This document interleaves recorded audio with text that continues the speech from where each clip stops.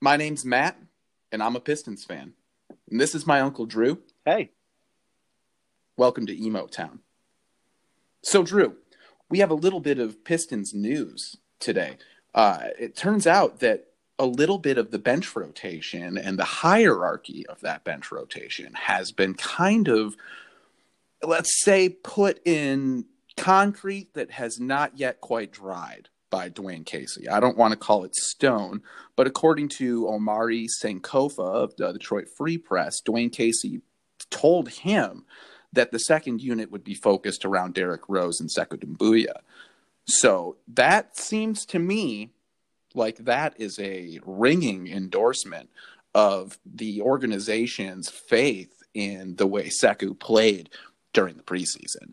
Do you think that there's another way to read that? No, I think that he was impressive.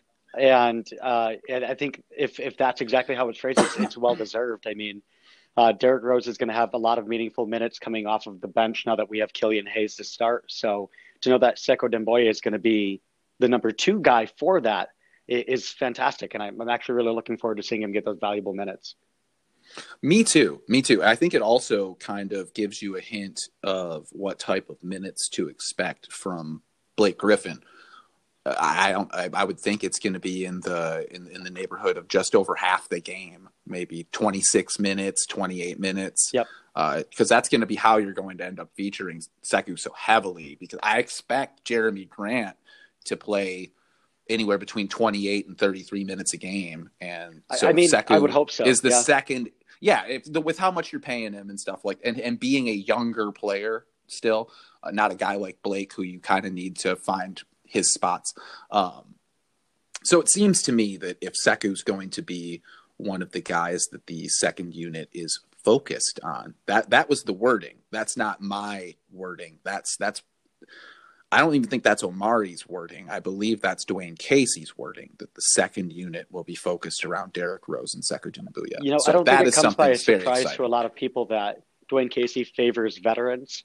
So to hear that such a young guy is going to be focused a bunch in the offenses, or of course, just in the defense and offense as well, but is going to be focused on is fantastic. I actually think that even speaks even more to the praise of how well he did this preseason and what they're projecting him to do this season compared to last. Yeah, that makes me feel really good because as a fan, and as you know, this the podcast is called E-MoTown, and for a reason. It's I was starting to get really high on him. I said on Twitter that I thought he had, and on our little first podcast that I thought he had Pascal Siakam or better type potential, and to me that kind of endorsement from Dwayne Casey says that isn't just me chasing after fool's gold or anything like that, that there really is something there that they see that they're going to be mining. And I'm glad. I'm really happy about it. Yep. Go ahead. As you're discussing Twitter, just for our valuable listeners, of course, we are on Twitter and, of course, Facebook at E-MoTown's Pistons. That's capital E, capital T, capital P, E-MoTown Pistons. Today, of course, being our first podcast officially, is only fitting that it happens on the 129th birthday of the game of basketball, thanks to Dr. James Naismith. And while Matt was tweeting about that on our E-MoTown's official page, he actually got a like from the official Basketball Hall of Fame. So quick round of applause, of course, for Matt for doing that. That's absolutely fantastic. Yes, I'm retiring from Twitter forever. Absolutely. We're done after that. So big kudos to that, Matt. But continue with what you were saying. Speaking of Twitter, actually, one thing that I've been noticing on Pistons Twitter over the last couple of days since Zanin Musa was waived, they're very, very upset about this Bruce Brown trade. And there seems to be this division growing between older Pistons fans and younger Pistons fans. The older Pistons fans seem to be shouting that y'all were obviously babies when we traded Chauncey because this doesn't hurt that bad. And the young ones seem to think that this is a real loss to the team. And though I was in high school when we traded, college when we traded Chauncey Billups. So I'm old enough for that to have hurt really bad. I do kind of understand why they're so upset about this Bruce Brown thing. you didn't get much for Here's it, the thing: right? is he's not Chauncey, obviously, okay, but you Sure, still of have to course not. keep the guys who want to be here. Being a Right. Celtics fan, I go back to Isaiah Thomas. He wanted Sure. to be a Celtic. He played phenomenally for us. We went deep in the playoffs. He lost his sister, unfortunately, and he still came out and he balled out. And it felt like the organization just didn't have his back when they let him go. And I feel like, same situation here. He wanted to be here. He could play some solid minutes. So why would we, one, not keep him? Even though he's not Chauncey Billups level. Of course he's not. But Well, yeah. he's a guy that you still want to keep around because, he wanted to be here. He wasn't a terrible player by any means. And of course, who we got for him, we let go anyway. So Sure. it was all for nothing. I mean, there's a second round pick involved as well for next year, and the Pistons kind of don't have a lot of second round picks, and that's Sure. what Bruce Brown was too. But Bruce Brown reached a level of NBA achievement that the average second round pick just doesn't. You know what I'm saying? And of course, we already know that future second round pick is, of course, the future MVP of the league, and that's fantastic. So that's good. Right. Right. But yeah, no, you get the second round pick. You don't have any second round picks. Bruce was a second round pick. And there is a way to look at it as though it's a wash, but I really do understand that why Pistons Twitter is so upset. Bruce Brown was a starter on a playoff team. Yeah. That's just, it's a fact. It's maybe it wasn't the best playoff team. And it was a playoff team that got, swept by the Bucks and just trounced.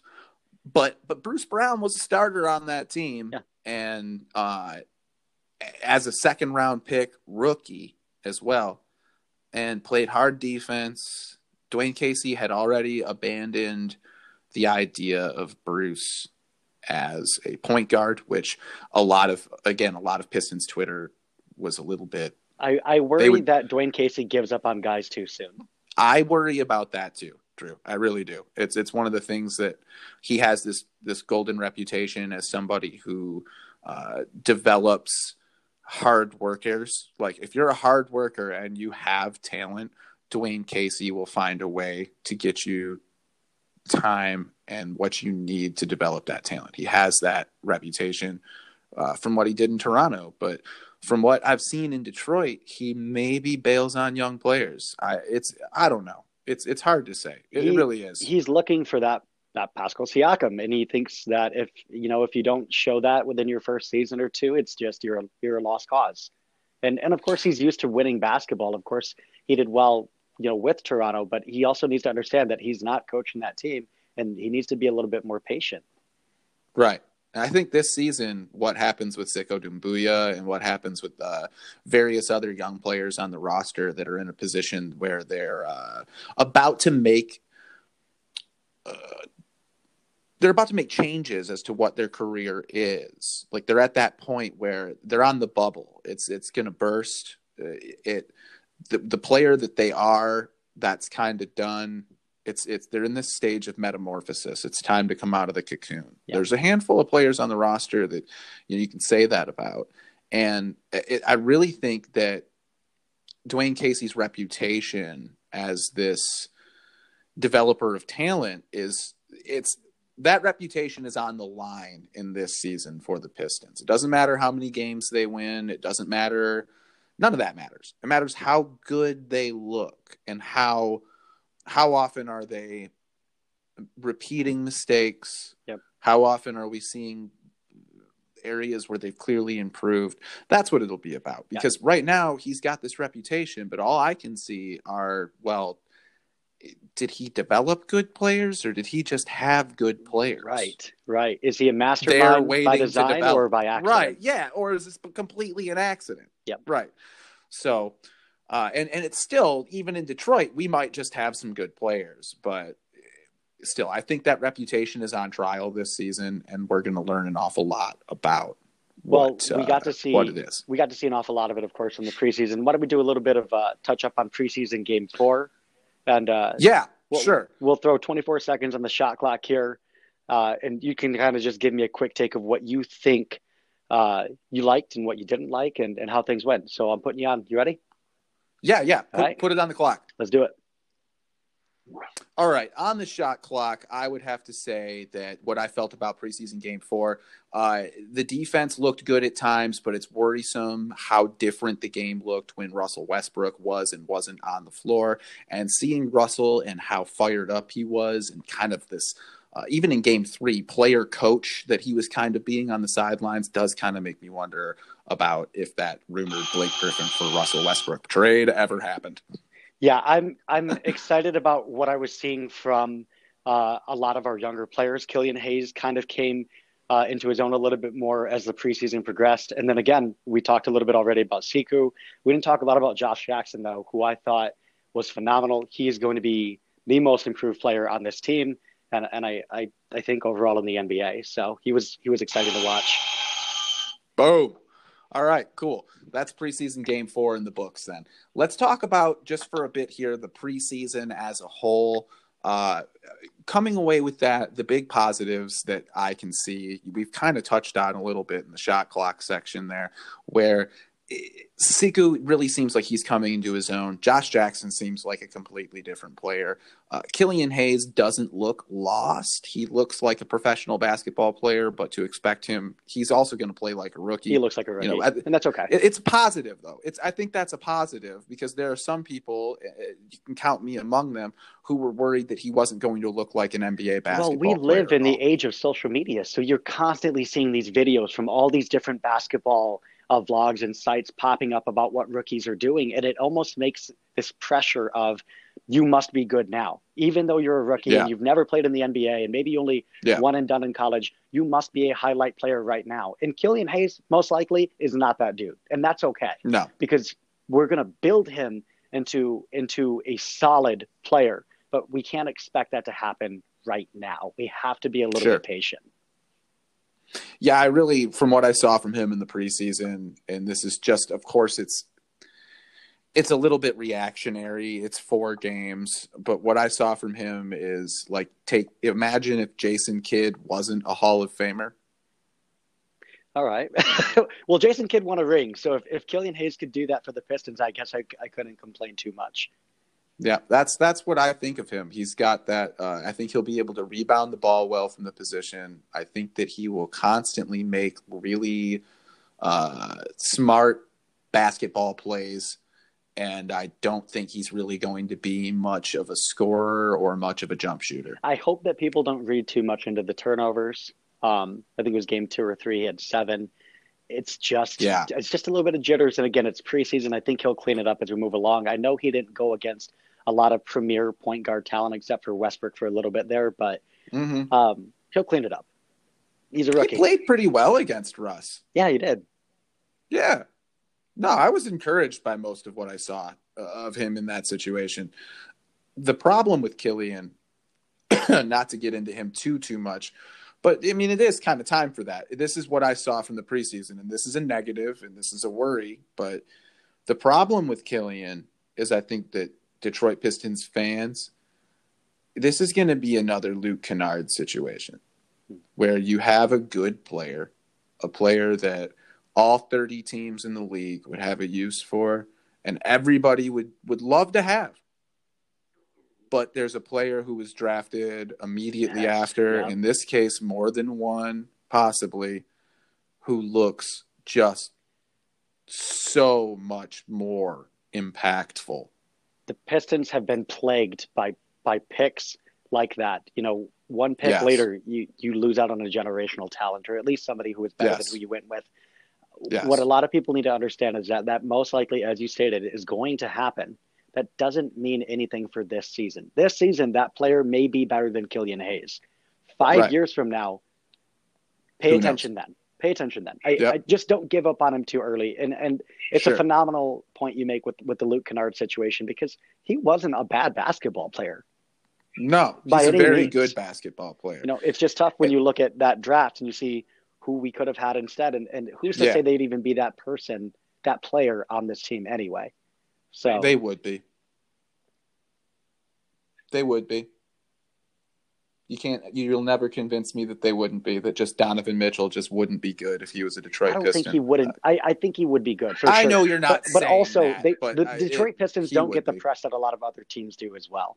Yeah, but Would they be he talked plays for about? the frickin' Utah Jazz, man. Yeah, they get pressed more than the Utah Jazz do when they're good.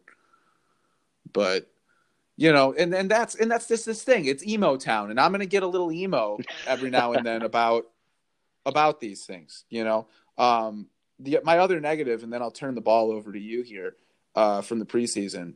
I like certain things I see from the Pistons defense, but I really think that the rim protection and rebounding are going to be a problem all year. I think it's just going to be a problem all year. I think the idea is they're going to try to kind of frustrate teams into making mistakes before they get to the rim. I think that that's going to be the way they're going to play defense, and I think that they're going to be pretty good at it. They had the number 1 ranked defense in the preseason, and you have to consider the fact that they played 3 games, 2 which against the Knicks, 1 against the Russell Westbrook-less Washington Wizards, and 1 additional half against the Russell Westbrook-less Washington Wizards. But still, they had the number 1 defense, number 1 ranked defense, and I think the 29th rated offense in the league in the preseason. So I think their defense is going to be good. They're not going to be number 1. I mean, anybody who sees that and thinks that that's going to extrapolate onto the year, allow me to be the voice of optimism when I say that this team was just put together. They were just thrown together at a melting pot, and they're like, hey, please make something of this. And sure. So they're going to do their best to do that. I agree with you. Rebounding and rim protection might be a problem, but if anybody, they get past the free throw line, Blake Griffin's just going to throw them on the ground anyway. Yeah. Yes, I love to see it. Oh, I love to see that. And that's something that gives me a lot of encouragement. And we're going to talk very briefly about Blake's role and what we think of it. And we're going to put, you know what? You got the shot clock ready to go? You know what? I do have the shot clock ready to go. Let's put it on. Put 24 on the shot clock. We're going to do shot clock on Blake Griffin's role on the Detroit Pistons. Okay, you are on the clock, and go. All right. Blake Griffin is going to be the heart and soul of the basketball team and play with a chip on his shoulder and probably only play half the game and carry a lot of heart, captain of the team. That's it. That's what he is. I don't even need the rest of my time. Oh, wow. Okay. Well, with 6 remaining seconds, I will say that Blake Griffin came from winning basketball, and he has potential to create winning basketball. So I'm hoping that he's able to do that, this season with the Pistons as long as he's healthy. Yeah. All right. Yeah. And he looks healthy right now. He does. Yeah. He looks really good. He really does. He really does. What about any other than Blake's health is another overwhelming positive that came from the whole preseason is that Blake looked very healthy. Is there any other big positives that you took from the preseason that we haven't touched on so far? Obviously progression of players. Guys are looking good. Plumlee doesn't look as lost as I thought that he was going to look. I wasn't excited about the signing of Plumlee because to me, he was just a career backup center. Mm-hmm. But he shows a little bit of grit and a little bit of heart, and he moves the ball well. He's a great passer. You can spread the floor a little bit more. So I like Plumlee more than I thought that I was going to. Yeah, and Jeremy Grant as well. A little bit upset about that signing as well, and we'll get more into that in a little bit. But he definitely started to come into his own more as the season progressed or the preseason progressed there. Yeah, totally. Okay, so then I think that we're in the right spot right now to transition into talking a little bit about the roster as a whole, and starting with we're going to start with the starting rotation, of course, and we'll work our way. Well, we already kind of started talking a little bit about Killian Hayes, but other than just kind of our general thoughts about what his potential might be going forward, what do you feel just in general about what to expect from him, let's say game 30, which is about the halfway point of this season? What are you hoping? So we're playing a 72 game season. Yep. What do you hope that game number 36 looks like for Killian Hayes? Game 36 has Killian Hayes. He's had a couple of big games where he maybe went off for 20 to 25 points, but that's not the base of his offense. I think he's going to move the ball really well, and I'm hoping that Dwayne Casey's coaching style kind of pushes him towards that. We do need scorers, absolutely, and he might not be the biggest scorer, but he's going to have a lot of points where he's going to take guys off the dribble. Again, optimism. Takes him off the dribble, gets to the rack, puts it in, a couple of and ones. So I'm hoping that he's somewhere above middle of the pack for rookies. And I know that's not a whole lot of expectation, but just from what I saw in the preseason and what I'm expecting mid-season, he's going to be finding his way by then. And I hope he has a couple of breakout games. And to be honest with you, I hope that he's still the starter. Because if he struggles early, I worry that Dwayne Casey is a veteran man, that maybe he gives those minutes to somebody else. So I'm hoping that he's still starting and getting the minutes he needs to progress as a player. What about you? Well, like I already told you, I think that his potential is Jason Kidd, but not quite as good.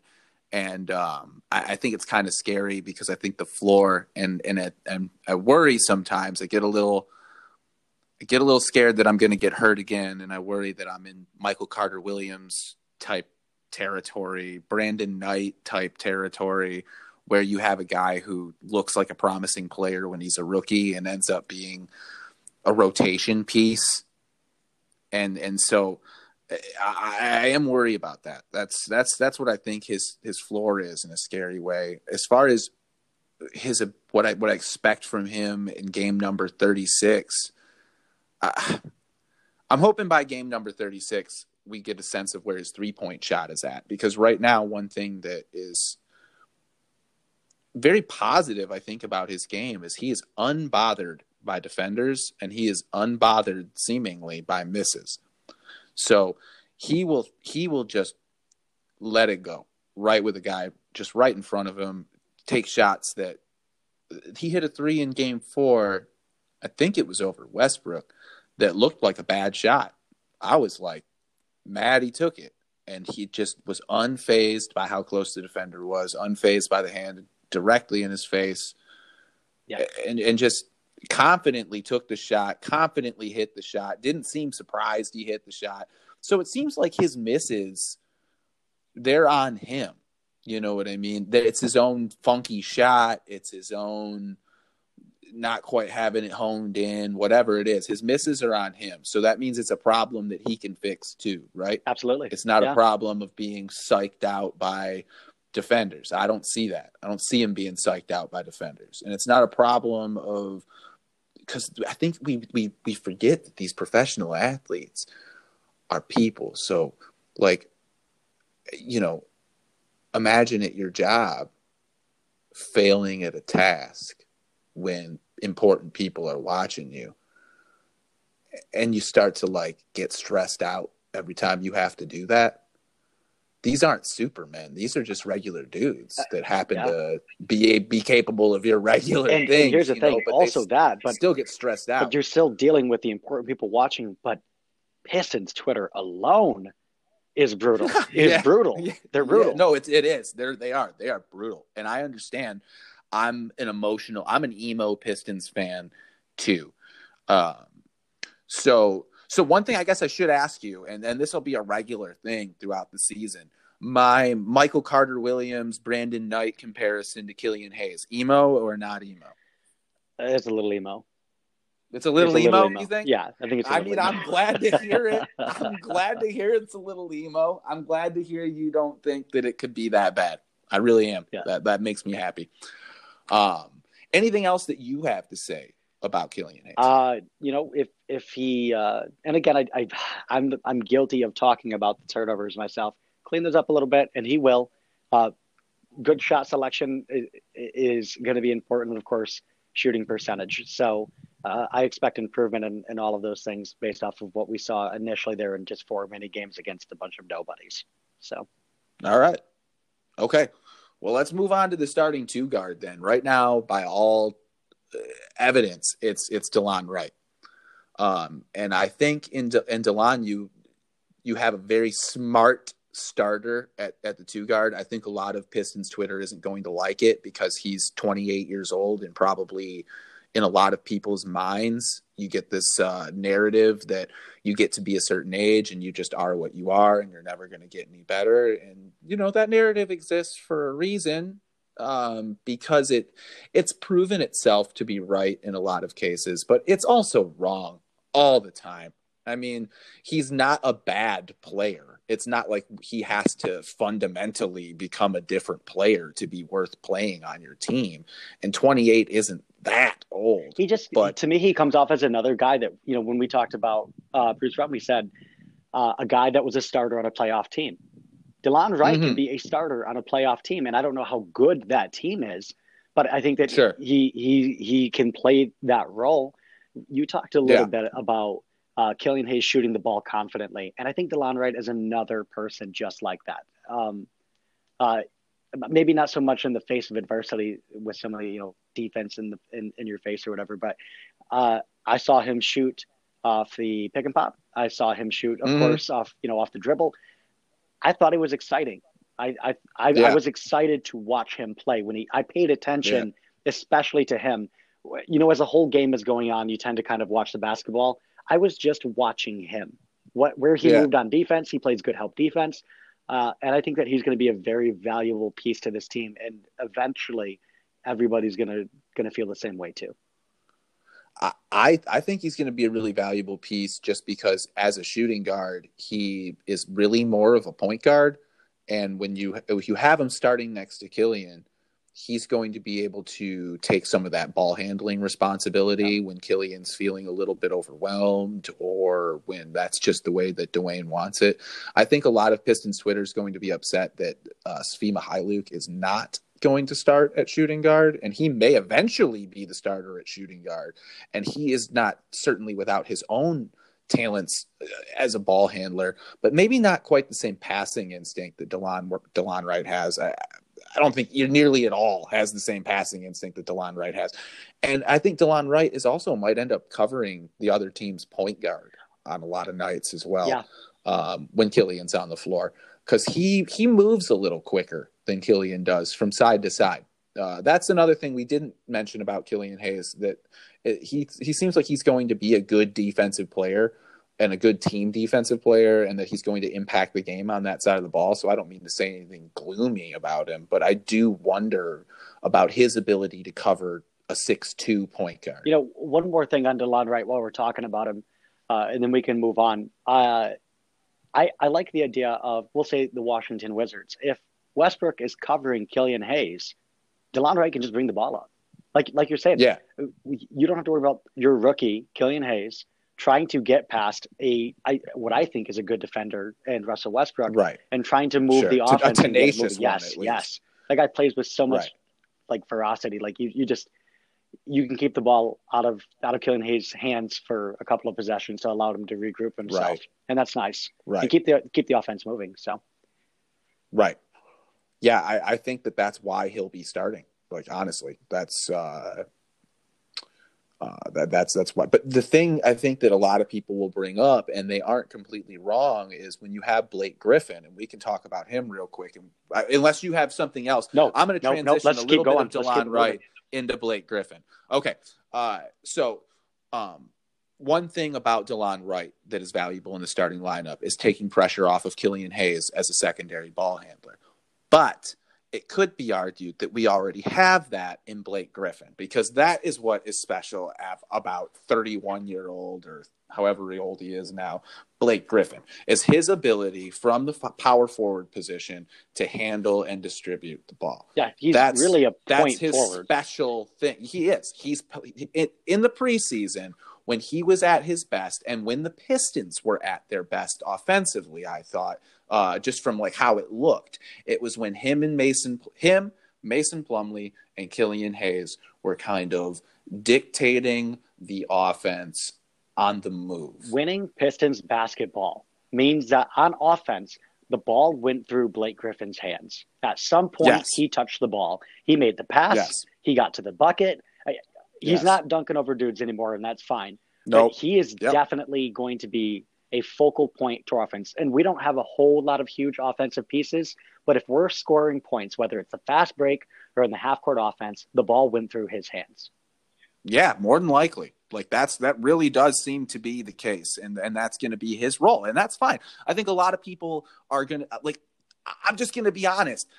I'm in some Pistons Facebook groups and stuff like that, and there's a lot of people that have been calling him. One of the quotes I saw was "garbage juice" or maybe "dumpster juice" or something like that, and saying that he's done and he's toast. And I don't know what they're looking at. I mean, yes, if you compare his athleticism directly to the Blake Griffin that's in all of our minds when we close our eyes and think about Blake Griffin and we see him dunk over a Kia or whatever. Yeah, he didn't dunk over that Kia, by the way. He went over the hood. I will never count that, but please continue.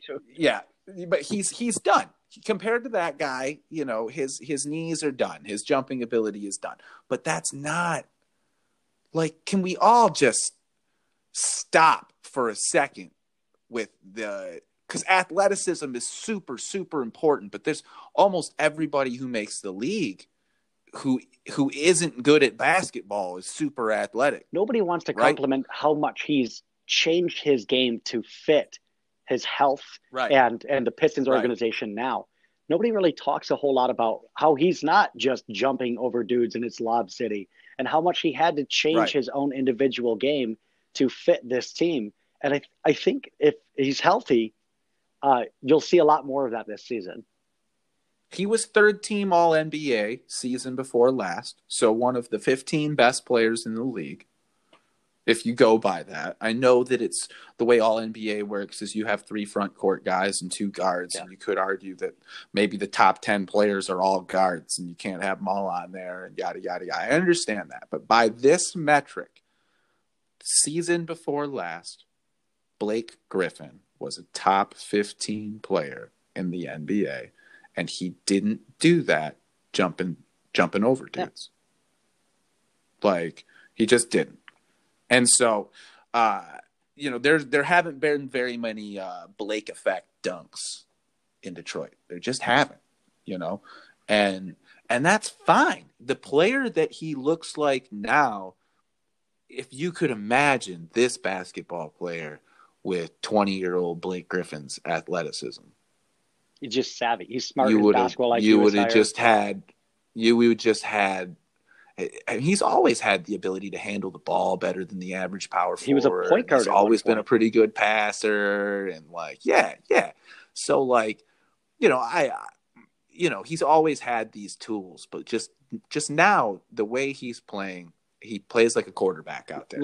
He plays like a savvy 35-year-old quarterback who doesn't want to get hit, but knows when he needs to be the guy making the throws and when he needs to hang in the pocket. Blake Griffin took 2 charges this preseason. Don't tell me he ain't ready. That is a perfect analogy. One thing that I'm looking forward to this season for Pistons basketball, of course, Blake isn't slamming it down on a bunch of dudes, but just watch one thing. When he does do that, which he inevitably will, watch all the 5 dudes on defense that very next possession. They're gonna force a turnover, or they're gonna get in somebody's set. They're gonna do something. It's gonna pump up the entire team. He's the captain. Yep. I mean, he's the dude. Yep. So he's gonna throw it down on somebody and watch all 5 of them get back on defense. And it's just, I don't know if there's gonna be fans in the stands, but it's gonna be emotional whether you're on the couch or in the the stands. So when he threw Thomas Bryant on the ground, I got all fired up, just because it's good to see a guy who is 30 years old and doesn't really have to do that kind of thing and gets paid $36 million a year or whatever it is. So he doesn't have to do that kind of thing and ain't fighting for his roster spot. So he doesn't have to show that he's, 100% about it or whatever. Like, he doesn't have to do any of that. And that dude was jawing at him and kind of trying to intimidate him, and he threw him on the ground. And I love to see that. It wasn't so much the toss. It was the smile. He laughed in his face afterwards. Oh, my God. It was like a Renaissance painting. It was beautiful. Oh, it was beautiful. Yeah. Oh, yeah. Absolutely. So, I see that, and I just see a man that's ready. And I just don't know with this team. If you look at next year's supposed free agent class, things can change, of course, but the expected free agent class for next year isn't all that special. That's the last year Blake's on the books for. He could even, pull a Gordon Hayward and opt out. And nobody thought he was going to do that. And so, like these things could happen, and Blake could go next year and be gone. But if what you get out of this is an example for Sekou Doumbouya and Sadiq Bey and Killian Hayes and Isaiah Stewart of a $36 million a year man who has had to get creative to find a way to extend his career and has to spend extra time in the gym that you don't think that superstar players are necessarily spending. If that is the kind of culture that gets on these guys from spending 2 years around Blake Griffin, it's worth $36 million for 2 years when there's not anybody better to sign and you're not going to be any good anyway, I think. Yeah. So do you have anything else to say about Blake, or should we move on to possibly the most polarizing member of this Detroit Pistons starting lineup? You have me intrigued. We could talk all night about Blake, but let's go with what you're saying. Who is our most polarizing guy? Jeremy Grant. It's got to be Jeremy Grant. The most polarizing guy on Pistons Twitter has got to be Jeremy Grant. And that's not to say that he's the most overwhelmingly negative. It's very Pistons Twitter 50, hates 50. Mason Well, Plumlee, but it's 50-50. It's very 50-50. Yeah. So let's talk a little bit about Jeremy, because I think that he's the mystery box for the Detroit Pistons. If J.J. Abrams were making a television show about the Detroit Pistons, the main character would be this off-screen presence, and it would be Jeremy Grant. And it would be a big question mark. I mean, you look at what he was doing in preseason game 1 and all the way to game 4, he was MVP. I mean, he looked like he was starting to fit more into the offense. He was making a couple of defensive plays. And another one of those situations where you're not watching the ball, but you're just watching one guy and seeing what he does. Does he take a play off? And he wasn't.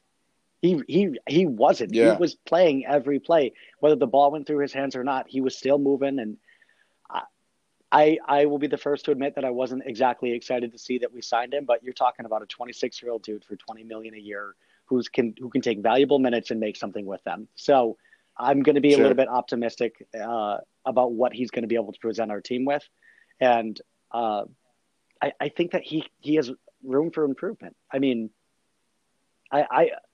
I'll pass it off to you. Do you think that he is going to be, because I said earlier that we didn't have a lot of guys that scored a bunch and was like the huge, big offensive player. Do you think that he has the potential to be there next to Blake?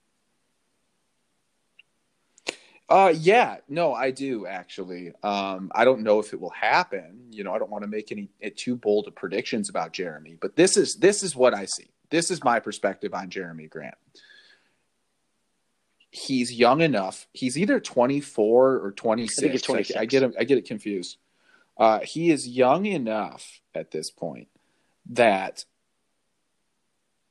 he has an opportunity to improve. He has an opportunity to expand what people expect or know him for. And there's no reason that it shouldn't be with a team like the Detroit Pistons. If he signed with the Denver Nuggets for the same money to play on that team, he's basically telling the world that the apex of his game and his powers as a basketball player is guarding 1 through 5 and hitting 40% of his three-pointers and creating zero offense for himself. And that is in 2020, a good basketball player. And there's nothing wrong with that. That's what this is. People on Pistons Twitter and Pistons Facebook get upset about Jeremy Grant and get upset about that money and get upset about the fact that it didn't go to Christian Wood or whatever. And you can't play Christian Wood at small forward. You can't. He's not. I still to this day do not think that Christian Wood is a natural center. I think he's a power forward. You can't play him and Blake Griffin at extended minutes at the same time. You just can't. And like you said, he can't Jeremy. cover the 1 through 5 like Jeremy Grant can. Any switch. You cannot do that. Jeremy Grant. And he's not going to do great against the big, heavy hitting centers. Okay, he's not going to cover Joker very well, but he can on any switch can cover any position, and that's valuable. Yes. That is very valuable to a team trying to find out its identity for defense. And again, preseason they were ranked pretty damn high, and I don't know if they're going to be able to hold that up. But of course his not, being but on the court will help improve that. the Pistons are probably going to finish in the top half, excuse me, on defense. And a big part of that is going to be Jeremy. But the thing is, people talk about the $20 million a year. In 2020 in the NBA, a guy who can guard 1 through 5 and is going to hit 40% of his three-pointers, he may not command quite $20 million, but it's so close that the fact that Jeremy Grant comes with the added bonus of being somebody who your GM drafted and believed at the time had more in his game than everybody else thought. And Jeremy believes that he has more in his game than he is able to do in because Denver. if he would have just re-signed with them, he would have just taken the same contract that it's been all over the news that the Pistons didn't necessarily get. The Pistons didn't. They may have overpaid for him, but they didn't overpay for him in the sense that there wasn't another team willing to offer him the same money, because there was. So then there was a team willing to offer him that money to just guard 1 through 5 and shoot 40% from 3, which is great, you know, and that might be a $17 million player. So we paid an extra $3 million for a guy who is a good character guy. And in my opinion, has shown the ability to create his own shot off the dribble and get to the free throw line, which is something that the Detroit Pistons have struggled getting to the free throw line for the last handful of years. They really haven't had a guy the way a lot of other teams, and they still don't have the guy who can just get to the line at will. Don't get me wrong. But Jeremy gets to the free throw line a lot better than I think any of us thought he did. He got to the free throw line a few times in every single game, creating his own offense, not got to the free throw line because he was one step ahead of his defender on a cut and got a well-timed pass from one of our other big men or something like that. No, he took a dude off the dribble, put the ball on the floor, got to the line. Put the ball on the floor. We don't have enough of it. Right. So, let him learn. Let him. He thinks he can be that player. Let us see if he can be that player. Because if he can, the Pistons have a good player for the next 3 years who's going to help nurture their other young players. He's probably not on the Detroit Pistons truly. He's not good. He's not really a big time. He doesn't raise their ceiling nearly as high as he raises their floor. Oh, wow. Yes, that is a great point. Yes. So, and that's okay, because we don't want our floor to be Philadelphia 76ers trust the process low, because we want the guys that we bring in to learn from the right kind of people and to be on a team that competes every night and just maybe isn't quite good enough to win. Yeah. So anyway, not to beat that point to death, but that's what I see with Jeremy Grant. I see a guy who's a willing passer, but he needs to keep his head up and work on passing off of the dribble and not always just forcing because that is one thing he did. Once he started to decide he was going to take a guy off the dribble, he did force the issue a little bit. Sometimes it got him to the line. Sometimes it resulted in not a great shot. I think Pistons fans need to give him the freedom to shoot those 18-footers because he's proven that he can make them. So it's not a bad shot coming from him. But he needs to work on keeping his head up and looking for people once he starts to make that decision that it's time. He's also not that guy that's crashing to the basket and then throwing up some horrible shot and throwing his hands in the air as soon as he gets touched a little bit. I like that he's trying to make everything that he shoots. I know that sounds funny, but there's a lot of guys you see in the NBA today who are not shooting to try to make it. They're shooting to try to get a foul. Yep. No, you're absolutely right. Okay, so let's transition into the most hated player in Plumdog millionaire on Pistons Twitter. Yep, Mason Plumdog 25 millionaire. I don't understand the hate. Again, a lot of this comes down to we could have signed Christian Wood, and I argue that while Christian Wood is clearly a better player than Mason Plumlee, I don't know how much he raises the Detroit Pistons ceiling. I don't know how much he helps out with a guy like, let's say, Isaiah Stewart, who is more the type of player that it seems like Troy Weaver prefers. Again, I don't know Troy personally. If he wants to talk, E-MoTown Pistons on Twitter. I give you my phone number through my DMs, Troy. We can talk. I'll get to know you. But I don't know the guy personally, but I just get the impression that Isaiah Stewart is more the type of player that he prefers than Christian Wood is at that five position. I'm going to give you, because you're a salesman, Matt. You're a salesman. I'm going to give you an opportunity to sell me on Mason Plumlee. Let me give you some numbers really quick. I'm going to let you take the reins on this one, okay? The Pistons had $11.5 million in cap space, much above anybody else at the mid-level exception. If you could have signed Plumlee or signed, Hassan Whiteside, we could have gone out and grabbed somebody like Hassan Whiteside. Why would you take somebody like Plumlee over Hassan Whiteside, who I think he's more valuable to our team? I think he's got more opportunity to give us better offense. His defense might be a little bit better as well. Sell me on Plumlee based off of that. There's almost no way anybody could convince me that Hassan Whiteside is a more valuable offensive player than Mason Plumlee, just based solely on Mason Plumlee's ability to create for other people. But it's clear that Whiteside is a more gifted athlete, better defensive player. His problem, the rub with Hassan Whiteside is that he's got a bad attitude, right? And he's kind of a me first in the gimmies type of player.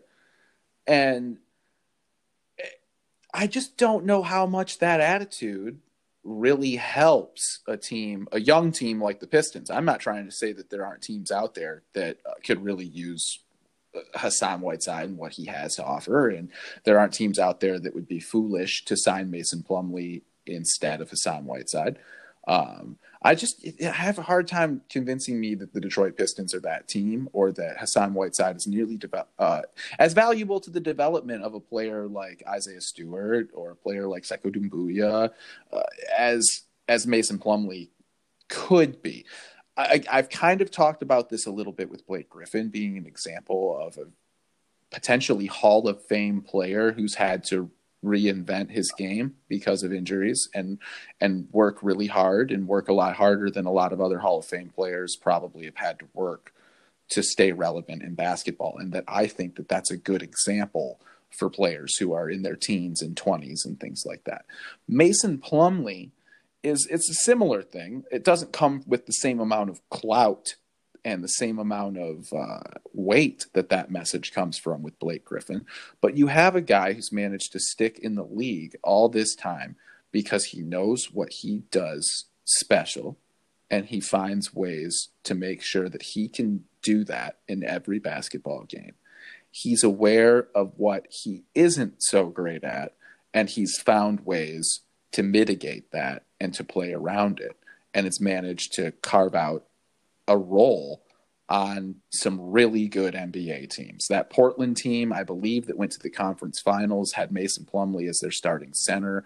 He averaged 5 assists a game on that team.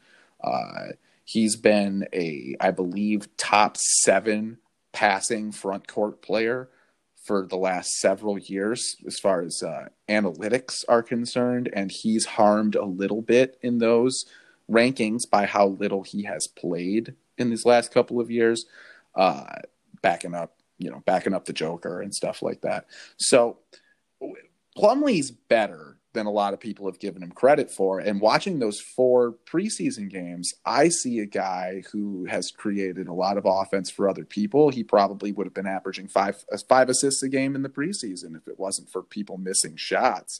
And his screen assists, that's another kind of stat that doesn't make it on the back of a basketball card and isn't the oldest stat in the world, but it is something that the stat heads keep track of, is your screen assists. And he's one of the highest screen assist players in the entire NBA. And your starting rookie point guard is a pick and roll player. I think that if you're playing chess and not checkers, Plumlee is a smarter player to sign than a guy like Whiteside. Ladies and gentlemen, E-MoTown Pistons, Matt. That was very well said. Very good. So, and thank you. But I mean, that is what I think. You know, that's it. I can't sit here and try and say he's a better player than Christian Wood or that he's a better player than a guy like Whiteside or whatever. But when you start to think about fit and what you need out of a 30-year-old center, part of that is imparting something onto your younger players. And Hassan Whiteside can't teach you to jump better. He just can't. And I don't know what his what else he would really bring to the team outside of the game-to-game perspective. So, alrighty. That's my Mason Plumlee take. You got anything to add to that other than the fact that everybody hates him? I think that you hit the nail on the head with that. I think that was phenomenal points. Again, we have a young team. Hassan Whiteside was a great basketball player. I don't know if he's necessarily a mentor to what you're hoping for these young guys. So, yeah, Plumlee's been in the league for a long time, and there's a reason for that. Not a lot of dudes stick in the league for that long, even if he's a career backup. He's there for a reason. He knows what he's good at. He knows what he's not. Right. And as you stated, he mitigates the things that he's not. So very good. Why don't we briefly touch on the second string squad and we'll move through them. Let's, of course, start with Derrick Rose. So we'll let you go ahead and. All right. Put 24 on the shot. Derrick Rose doesn't get all that love, does he?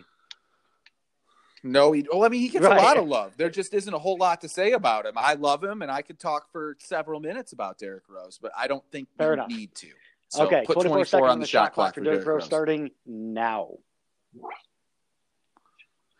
Derrick Rose, he looks fine. He looks engaged. He doesn't look like he's worried about hurting himself, and he seems like he likes his role here, so hopefully people stop with the free Derrick Rose routine because he doesn't want to be freed. So that's my take on Derrick Rose. I love it. We'll let your time run out here. And then jumping in mind, I agree with what you're saying. Stop trying to free Derrick Rose. He's happy with where he is. He loves the role that he has. He wants to be a mentor. It's not like he's underpaid and he's stuck on a losing team where he hates it. I think that he's going to continue to help our young stars progress. And who better, for Killian Hayes to learn from than Derrick Rose himself, the youngest MVP of all time. So. Yeah, no, that's my feelings about him too. So no real reason to dwell on him too much more than that. He looks good. He looks like what you would hope him to look like.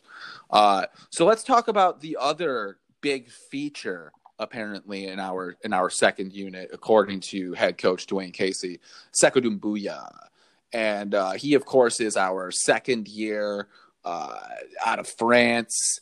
Swingman, not sure if he's a small forward or a power forward. I think he's a power forward, and I think you're going to see him play a little bit of small ball 5 every now and then because he's got such a burgeoning post game. And he's so strong. He's so big. He's just such a big, strong dude for his age, and so really showing a lot. In the preseason, he showed a lot off the dribble. He showed a lot as far as his confidence is concerned. He was hitting three-pointers in people's faces off the dribble. He was shooting off of the catch willingly. I have in my notes here, because I wrote a lot of these notes before the news that Dwayne Casey viewed him as a featured part of the second unit. I have in the notes Sekou should play a lot. Sekou's development this season will determine Casey's reputation as a developer of talent and manager of team. That's what I have written down here. In the suburbs, a white woman is hanging a sign in her living room that says, "It's not about where you came from, it's about where you're going." That is Sekou Doumbouya. It is. He's everything that you hope for. He was second round pick. No. He was Oh, just was he outside the really? Okay. lottery. I think Either way, 18. he Yeah, is 18. everything that you're hoping for in a player that's progressing. If you can't have the dude that's just there right now, then you want the guy that's going to have the potential to grow later. So he is that. I Yeah. mean, you look at what he did last year, and he wasn't exactly the most exciting Piston. I wasn't going out to buy one of his jerseys.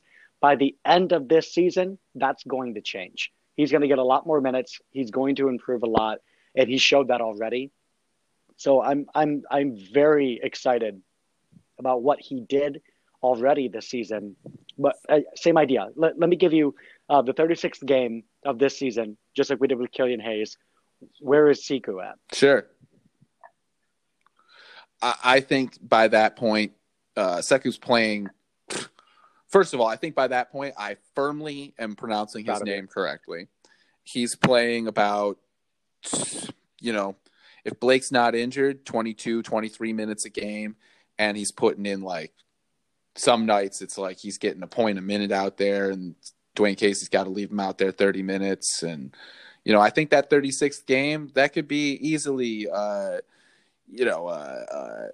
7 out of 12 with 3 threes and a couple trips to the line and a couple dunks and a couple of blocks all in 23 minutes. Like that's what I see, man. Like, really, like all the little ways that you see Pascal Siakam show up in the game. That's what I really think that Siku can do.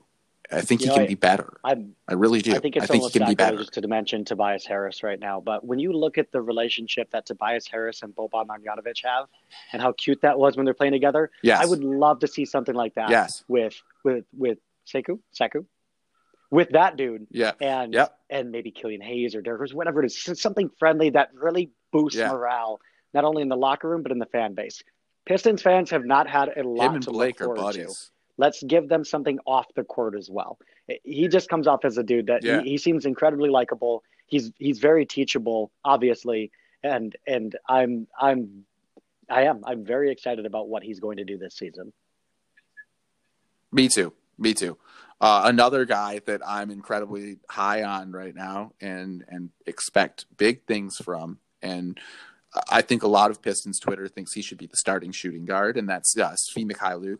I saw during the preseason, Svi was active on defense in a way that was very encouraging. I don't think that Svi is ever going to be some kind of shutdown one-on-one perimeter defender, but he looked like a difference maker in team defense. He looked like a guy who was looking for his spots to jump passes, looking for his spots to really make an impact on the team defense without sacrificing the shape, if you want to go with like a bit of a soccer metaphor.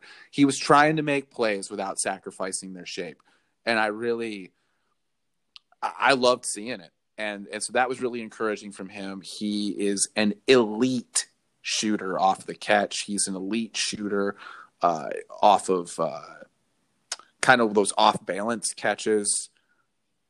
He can shoot. He can create a little bit off of the pick and roll. He was finishing at the rim, not just like the dunk he had in transition, but I mean actually in traffic, off of pick and roll situations. What I love to see about him when he's going out there is he's playing for his minutes. You see it. You see and of course he wants to be the starter. Of course, there's a lot of Pistons Twitter wants him to be the starter. Yeah. But it's the same thing that I said about DeLon Wright too.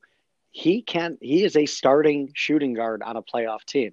He's got that potential as well. Yeah. And every time he is on the court, he is playing for his life. Like he wants to be out there, and he's doing his best to show it. You see a lot of guys in the preseason that do that, and then as the season progresses, they realize what their role is, and they just kind of back off a little bit. He is not that man. He is going to play to be a starter, or he's going to die trying. And I love that about him. I do too, and I think that my bold prediction for Svi Mikhailiuk this year is he's going to go out there and he's going to grab us like 14 points and a couple rebounds and a couple assists and maybe a steal every single game, and that's going to be a big improvement. Last year he was a 9-point-a-game scorer, and that was a big improvement. I think he's going to make us forget about Luke Kennard a little bit. I think that he can be better than Luke Kennard. That's high praise. I mean, as high as it can be, of course, as Luke Kennard we're talking about. But 14 points a game, a 5-point swing is huge, especially in bringing in DeLon Wright and expecting him to start. If he can come off the bench and score 14 points a night or whatever it's going to be, that's going to be huge for the second half of our season. As you know, some teams don't have that deep of a bench. So if he can be that spark on offense with Derrick Rose, I think that the Pistons can. Oh God, you're going to hate me for this. I think the Pistons can make the playoffs. It's weird because everybody who is paid to know about basketball, like you and I, we make our money not from hoops, you know, but everybody who's paid to talk about basketball or to know about basketball seems to be picking the Pistons dead last in the league, and I just don't see that. I don't see that, and maybe I'm just emo. I'm emo in the other direction, but I don't see that. I don't know that I see like a dangerous There team. are worse teams. I mean, we'll get into. Yeah, there's definitely going to be worse teams. There's no doubt. The Thunder got something out of Chris Paul that a lot of teams before them didn't. Health. He was healthy. Yeah. If Chris Paul goes to the Suns as he is now and is healthy, they're going to be a great team. But if he's not, they're still that same Suns team. I love Devin Booker. Dude's elite. Devin, if you're listening, I know you're not, but if you're listening, I love you. Please send a jersey and send it to me. But the Suns are not that great of a team. So there are teams out there that are worse than the Pistons are. I don't know why they have them finishing last. I don't think they're going to finish last in their division.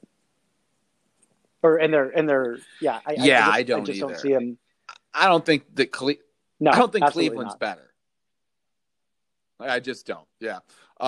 So let's talk about, I know that you have some really high praise for this guy, so I'm kind of going to let you take most of the reins. Let's talk about J-Jack. Let's talk about Josh Jackson is, it's tough because we're a little flooded at the forward position, but he can play two guard too. And there's the biggest problem is going to be minute distribution because only so many guys can improve. And it's going to be based off of how much they're playing. Right. If Josh Jackson gets the minutes that I think he deserves, he's back home. He's home. He's on a team that I think that he wants to be on, and he has something to prove. And I am very excited. You made a phenomenal point about Jeremy Grant, about he could have very easily stayed where he was and just been content with what he was doing and just stayed there. I think Josh Jackson, by being on this team, is going to only go up. And he's going to be, if he gets the minutes, the most improved player for our team. And I will make my very bold, very strange but bold prediction. Josh Jackson will be the most improved player in the NBA at the end of this season. Yeah, if he gets the minutes, he's got to get the minutes. So you think he's gonna he could get the award and everything, not just be like a consensus. Oh yeah, he's the most improved. You think he could get the award? He's more like the guy that we're like, oh my God, they gave it to that guy, but look at what Josh Jackson did. Josh Jackson should have won that. Right, that's really what's going to happen. You're probably right. It's the Detroit Pistons we're talking about. It's the Pistons thing. It's the Stones. They're not going to give it to anybody in the Stones. But that's what's going to be trending. Right. That's what people are going to be talking about. Josh Jackson deserved that by how he played and what he did. And I could see him being a guy that continues to sign with us and maybe even stays with us for the rest of his career. You made a point that I loved the other day. It was Josh Jackson is playing for his American basketball career. And it's resonated with me. It stuck with me because I think he realizes that as well. Yeah, no, I think he does. I definitely think he does. And he's playing 2, 3, and 4 as far as guarding on defense. I see him working really hard on box outs. I know that's just not like a basketball card thing, but like when you see it, I think it speaks to the level of devotion and heart of the player and how committed they are to the cause. He's been absolutely just lethal on fast breaks. Lethal. The floaters look great. He's been passing really well. He's been allowed to kind of handle the ball. I think he could get some minutes with Killian Hayes just because he also has that ability to handle the ball a little bit. He looks like a new player. He makes you want to be better. You see him box out, so now you want to box out.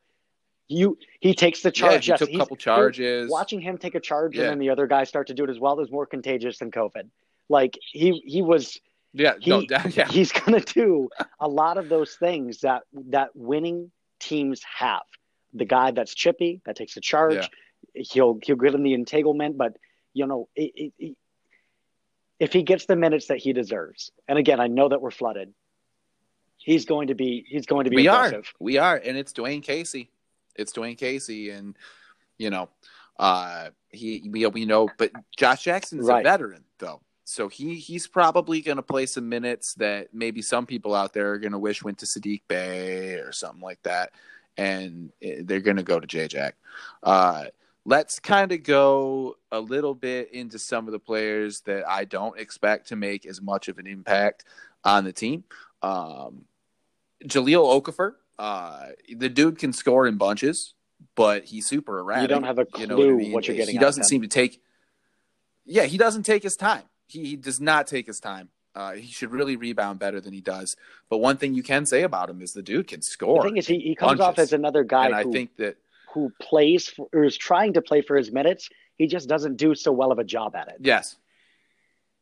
Yeah, no, I agree. When they signed Jahlil and Josh Jackson, I figured one of those guys had a real good chance at completely revitalizing their basketball career, and it looks like it's going to be Josh Jackson, and it's not going to be Jahlil. And I think one of my big predictions, I guess, is I think that Isaiah Stewart, I think, is going to take a lot of Killian's minutes. I think game 36 for Isaiah Stewart is going to look like now I'm playing 10 of – I'm playing my 4 minutes I was always getting, but I'm playing 10 of Jahlil's minutes too now. Yeah. You know what I mean?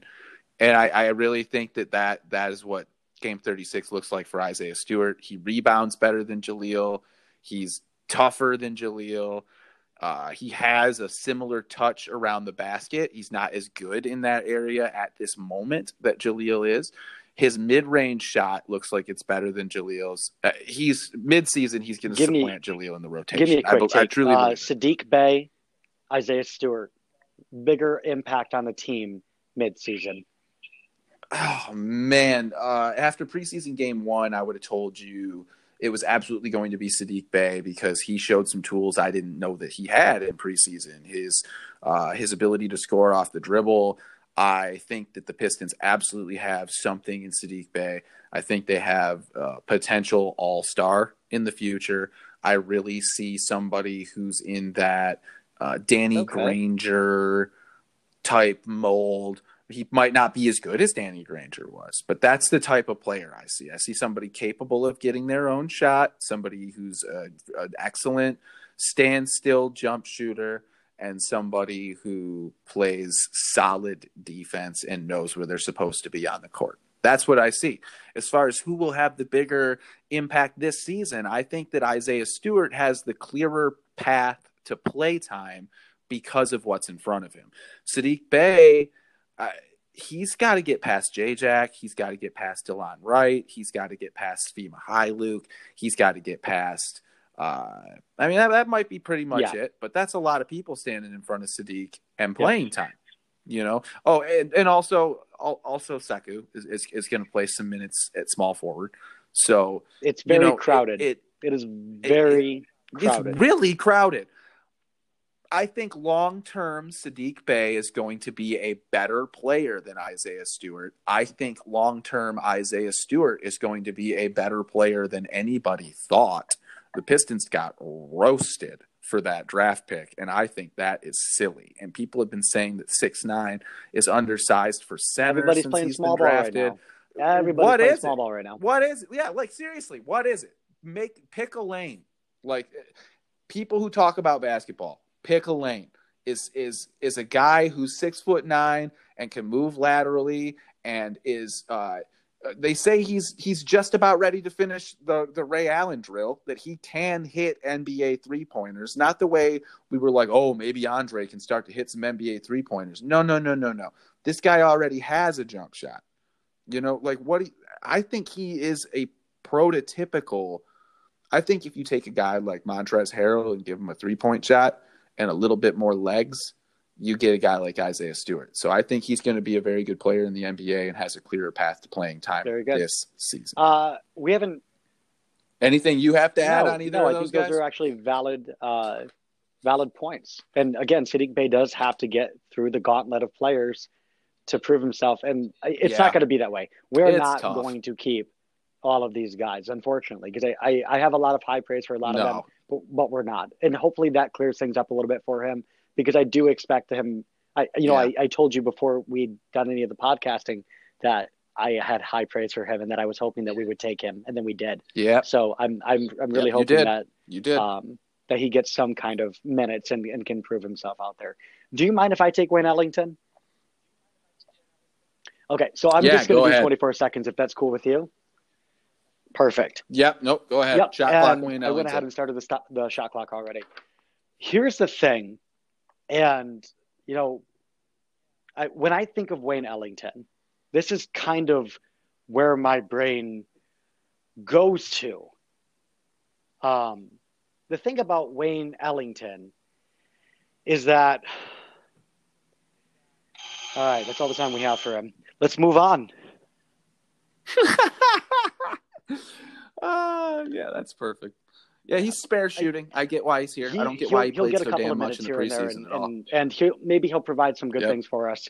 I'll give him that. Yep. I think he can provide maybe a couple points here and there and move the offense a little bit. I don't expect him to do a lot. I'm being pessimistic. He can. I hope he can teach the swing men how to get very good. And you know what? He's got a good shot off the pass. He does. So we'll give him that. Yep. Yeah, he does. Like I said, I get why he's here. I just don't know why he played so much during the preseason. Rodney McGruder, same thing. I get why he's here. Plays hard. I'm kind of glad that they kept him, but I hope he never plays. And then we can get into Saben Lee. Saben Lee, I remember when his dad, Amp Lee, played in the NFL. And Saben Lee kind of reminds me of his dad, a little bit of a littler guy with a whole lot of punch that he packs. He's definitely an NBA player. There's no doubt that not right this minute, but there is no doubt that Saben Lee is a future NBA player. He may be the backup point guard of the future. I don't know, but it's tough for him that there's not going to be a G League this year for the Pistons anyway, because they're not sending a G League team to the bubble in Atlanta. But Saben Lee, his legs when he's out there dribbling and trying to get to the rack, he's got the craziest legs. It's like watching a cartoon character run, like Scooby Doo running his way to the basket. So, and Davidas, yeah, there you go. There you go. And then Davidas Servidis, we didn't see him during the preseason at all because of COVID stuff coming over from overseas. He had to quarantine and everything like that. He is in Detroit. I don't know what to think of him. I don't know what to make of him. The highlights look like you see a guy with a decent three-point touch, who's a good passer, who has a little bit of a Euro step. No evidence he can play defense whatsoever. And if you dig beyond the highlights, it makes no sense why this guy's on the team. Matt, his does he have a numbers family? Are terrible. God, man. Wow. No, fair assessment. Very fair. But wow, brutal. I just don't know. You got to have 15 spots. So we kind of talked. That's right. And I think you might have been better off keeping Musa. At least you wouldn't have pissed everybody off. Yeah, right. His agent is Arn Tellum's son, so there might be some sort of nepotism kind of thing going on. I have no idea. But so we kind of discussed a little bit about what we think, or we've discussed the entire roster at this point. We're getting to the point where this podcast is a little over an hour long. So one thing I really want to do right now, not that I'm in any serious rush to end, but I don't want to go too long. Who are you excited to see play together? Just a quick take on who like a rotation that is not the starting rotation that you would be excited. Yep. You don't need to name 5 guys. Just give me 2 players that aren't in the starting rotation together that you. We touched base on it a little bit earlier. Sekou and Blake are going to be fun to watch. I think that Blake, of course, has the ability to control the ball, being a point forward, and Sekou can get to the rack. They're both 2 dudes that can get to the hoop to score, and that's clearly my Mm-hmm. favorite. So I look forward to what they're going to be able to do together on offense, because if they're on the court at the same time, they're more likely going to be the ones scoring the bucket. I could see a Siku Blake rotation also being something that I'm kind of interested in as well, but from like a perspective of I'm interested to see what it would be like with Blake being the center and there being five potential ball handlers. So small ball. I kind of pictured Blake time. at 4, Seiko at 3. I mean, Blake is a 4 and is not a center, and I'm not trying to make him one. It's just for certain minutes, I would be intrigued to see what it would look like to have 5 capable shooter/ball handlers. Before you give me your guys that you have in together, certain instances. Do you have a clue? Do you have a clue? Okay, that do you is have a clue that what is those my 5 guess. are? Who those 5 are? What does that look like? I would like to see a rotation that maybe had something like, I mean, you could put Killian and Delon and Svi and J-Jack and Blake all on the floor at the same time, or instead of J-Jack, or instead of like move J-Jack to the 3, take Svi out, or put him at the 2 and have Very cool. and have Siku out there. You know, those are the kinds of rotations where, and then you have Blake kind of stepping out, not only to do any kind of ball handling, but you can have CQ setting picks for Blake. You can have Blake setting picks for those guys. It's just interesting in small doses to see what that might do to certain teams. I don't know if we'll ever see it, but that would be the one that if I was playing 2K, I might try it Very good. now and then. Okay, so a quick take, not to bloviate on it too much.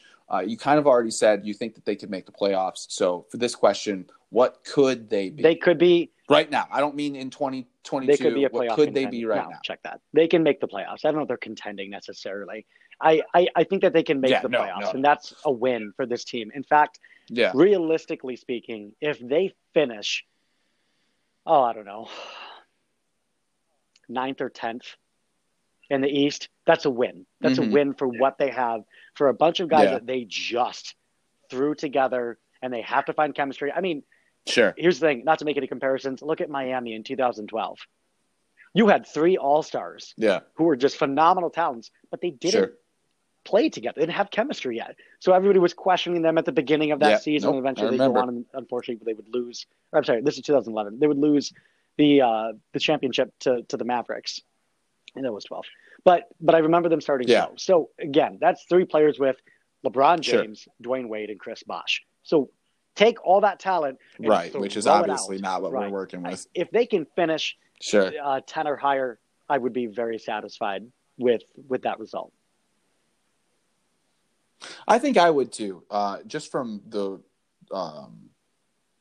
culture building standpoint of not being a doormat, not just being a filler staying team. in the lottery, right? And that's kind of what I think they could be too. I think they could be flirting with a playoff spot for most of the year. They might even grab one. As far as like what I think they will be, like brass tacks, what I think they will be. You're a lifelong Pistons fan, so I think they're going to be. Yeah, I know, and I think they're going to be a team that ends up flirting with being decent all year and ends up getting like the 7th pick again. That's what I think is going to happen. Man.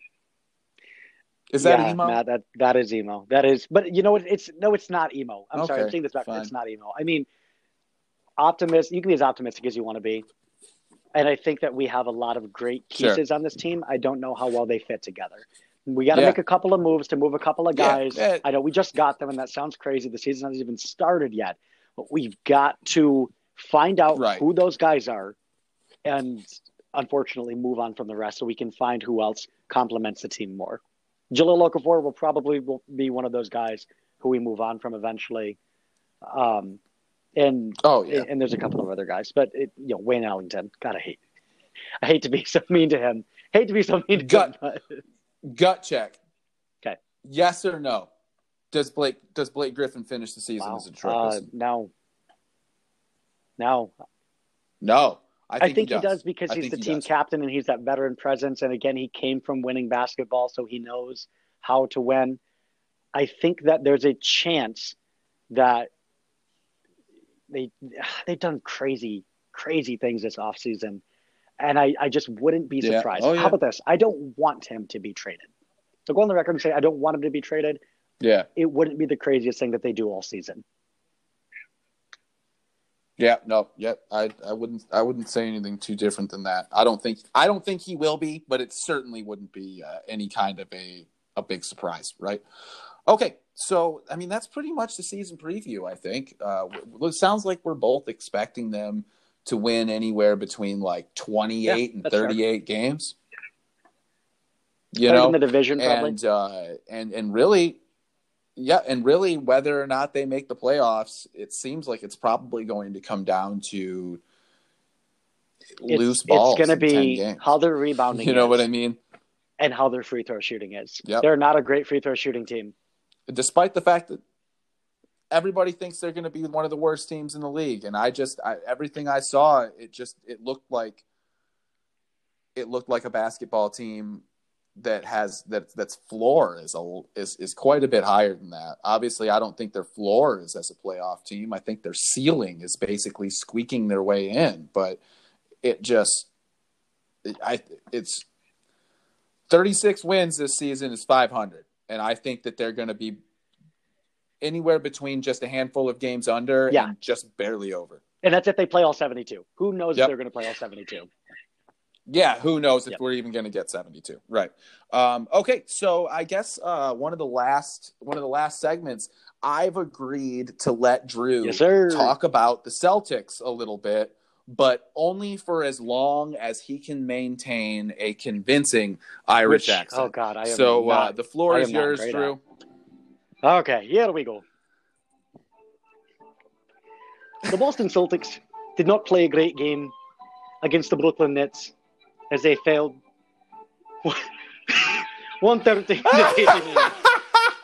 They didn't shoot great, 34% from the field, and they allowed them to shoot 27 free throws. Jason Tatum went off for 19 points, and Kevin Durant went for 25. Okay, is that it? Okay. Is that all I get? We're done. Oh, we're done. Yep, that's it. I thought I was doing good. Man. Tune in next week to figure out if Drew ever gets that Irish accent well enough to tell us anything that's going on in Beantown.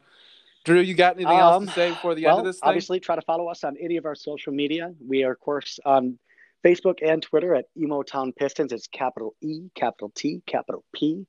Give us a follow, see if Matt gets any more likes from the Hall of Fame basketball. Other than that, thank you so much for listening. And I had a good time today, Matt. I'm looking forward to next week.